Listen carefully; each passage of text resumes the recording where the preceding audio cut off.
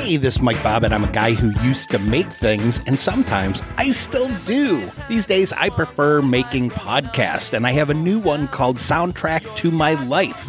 On this podcast, I talk to different creative people about the music that shaped them. Sometimes the conversations are funny, and sometimes they're just kind of sweet. I love that Pina Colada song. Yeah, I do. Rihanna has had a huge impact on my songwriting. I'm diving into the ocean, finding that one fish that has the toxins, and I'm just drinking those toxins all day. Maybe they're saying, like, you should now go forth and rock. It's like a peace be with you situation. I also have a playlist called F Jams 1 and 2, just in case. We danced to a jazz version of my favorite things. Soundtrack to My Life. It's available exclusive on Spotify. It's a exclusive. I'm going to try to make that word take off. It's a music plus talk show, meaning I can play songs in their entirety. So think of this as an interactive playlist with some of the coolest creative people I know, and you should know too. Soundtrack to My Life, a Spotify exclusive.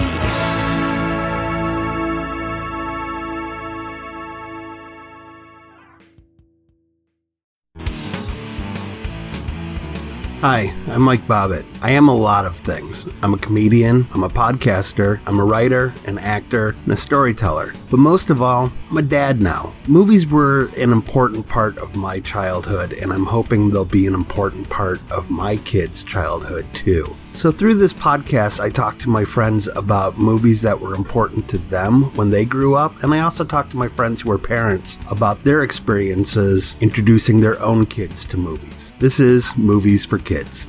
Sometimes I wonder if I'll ever grow up. Sometimes I wonder if I know it's me. I know it's me. This week we're talking to one of my oldest and dearest friends, Lauren Uhalik. And Lauren has a very interesting childhood that I'm wondering if that is going to play into how you were introduced to movies as a kid. Your dad is a bit of a local celebrity and a musician. Let's talk about what you watched growing up. What did your parents introduce you to that you remember loving? And we were really into Pee-wee's Playhouse. So I'm my parents' firstborn child, and my parents are both very culturally aware. Feels like it's giving them too much credit. They were into really weird, kitschy stuff. Right. Like my mom loves John Waters. My dad is into all kinds of weird cartoons and things. So when I was a kid, I was born in the late 80s, and my parents were already taping every episode of Pee-wee's Playhouse off of the TV as they were first run. Of course. Yeah. And yeah, so they were really showing me those movies. They were showing me, my dad really liked Ren and Stimpy and those weird, gross, original Nickelodeon cartoons. And I remember we watched The Simpsons every Sunday, and they were taping the first run episodes off of TV until I was like 7 or 8. I have this like weird image now because I only met your mom once. My memory is that she's kind of the straight-laced one, where your dad is like the fun musician rock star guy. No, it's a fascinating dynamic. But my mom gets drunk and turns into this bizarre prop comic where like suddenly everything is a toy. I've got to convince her to like put things down. It is incredible. I love the idea that I was introduced to Kathleen Turner through like Romancing the Stone when I was a kid, and your introduction was your mom showing you Serial Mom. Yeah, it's my sister and I were talking about this the other day, actually, that like my sister is a few years younger than me, and she was like, what is the deal with, she asked about the phrase no wire hangers, and I was shocked she didn't know it, because my mom loved that movie, and I remember as a child her making jokes about it. My parents used me My parents used me as like a toy when I was little because they had friends that like owned bars, so they would teach me like movie quotes, and then they'd pick me up and put me on the bar, and they'd be like, "Lauren, do your James Cagney," and then like 3-year-old Lauren would be like, "You dirty rat, you killed my brother," and like they thought it was hilarious. Just a real knee slapper at Lily's in 1991. Well, I'm glad that you had a weird enough childhood that it propelled you to do stand-up comedy. I mean, there's nothing else I could have done with this. Right. So you wanted to talk about a movie I've never seen, but yes. you said was part of your childhood, and it's All Dogs Go to Heaven? Yes. Okay. You started sending me the description of it, and I was like, oh, that's a heavy movie to grow up with. It was. And it's a Don Bluth movie. And I know, now that I'm an adult, I know a little background that Don Bluth used to be with Disney, and then he left because he wanted his own animation studio.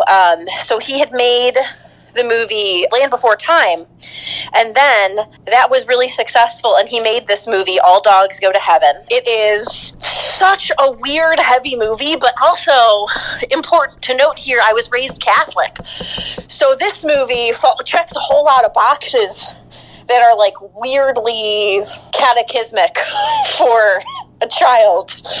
It's one of the typical animated movies where there's an orphan child who's able to speak to animals. Oh, yeah. Because all orphans can speak to dogs, which honestly, I really wanted a dog as a kid. I'm shocked I didn't kill my parents because of this film. Step one, get dog. Step two, become an orphan. Is that what's standing in my way? But it's this weird movie where, like, Burt Reynolds is this, like, philanderer dog that's a con artist. It starts with he's in jail with his partner, who's this dachshund voiced by Dom DeLuise, and they break out of dog prison and go back to the gambling, I guess it's kind of like dog casino that he owns with his best friend Carface, which not until I was an adult was I like, oh, like Scarface. So they go and the Carface had sent him to jail because of this, wanting to own the thing, the whole casino. So then Carface has Charlie, Burt Reynolds' dog character, killed.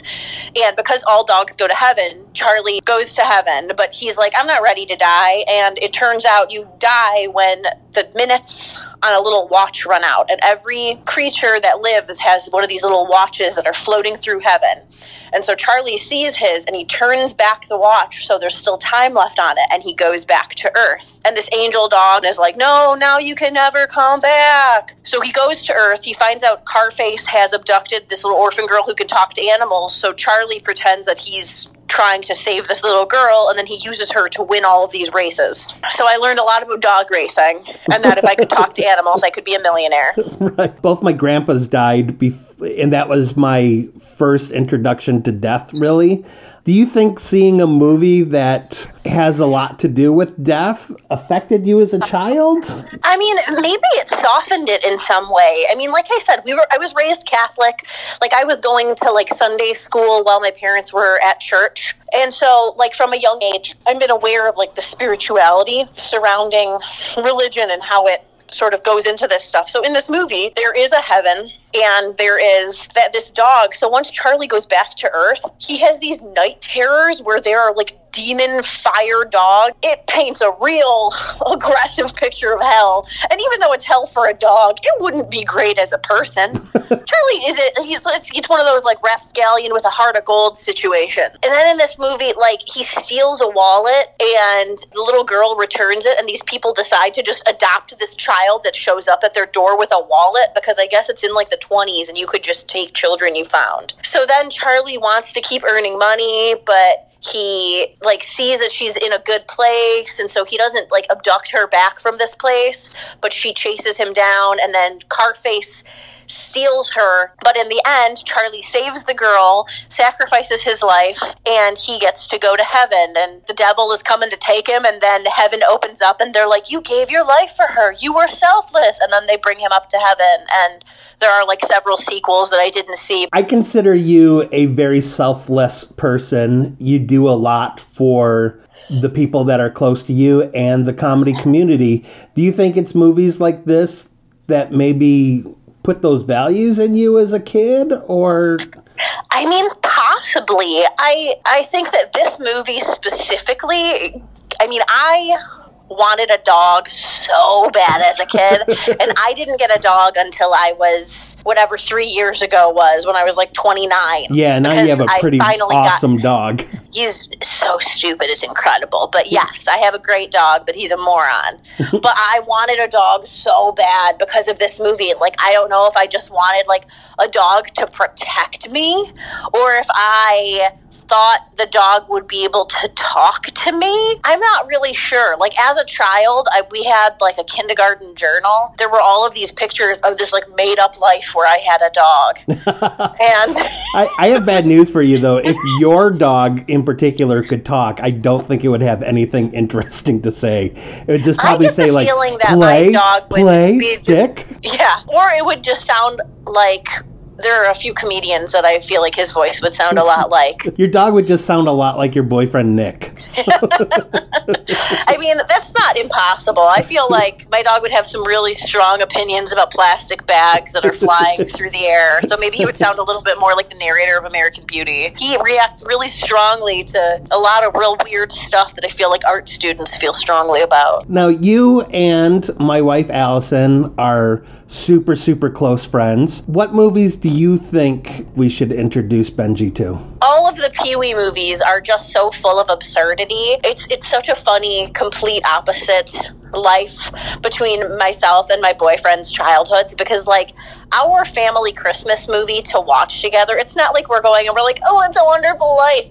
We're watching the Pee-wee's Playhouse Christmas special multiple times, and it's super important to us. And it's funny because that movie is such a huge part of, like, our Christmas traditions, holiday traditions, that, like, I thought Pee-wee was so much more popular than he actually was. It is just so campy and perfect. Well, let me recommend for a new Halloween tradition, the Paul Lynde Halloween special.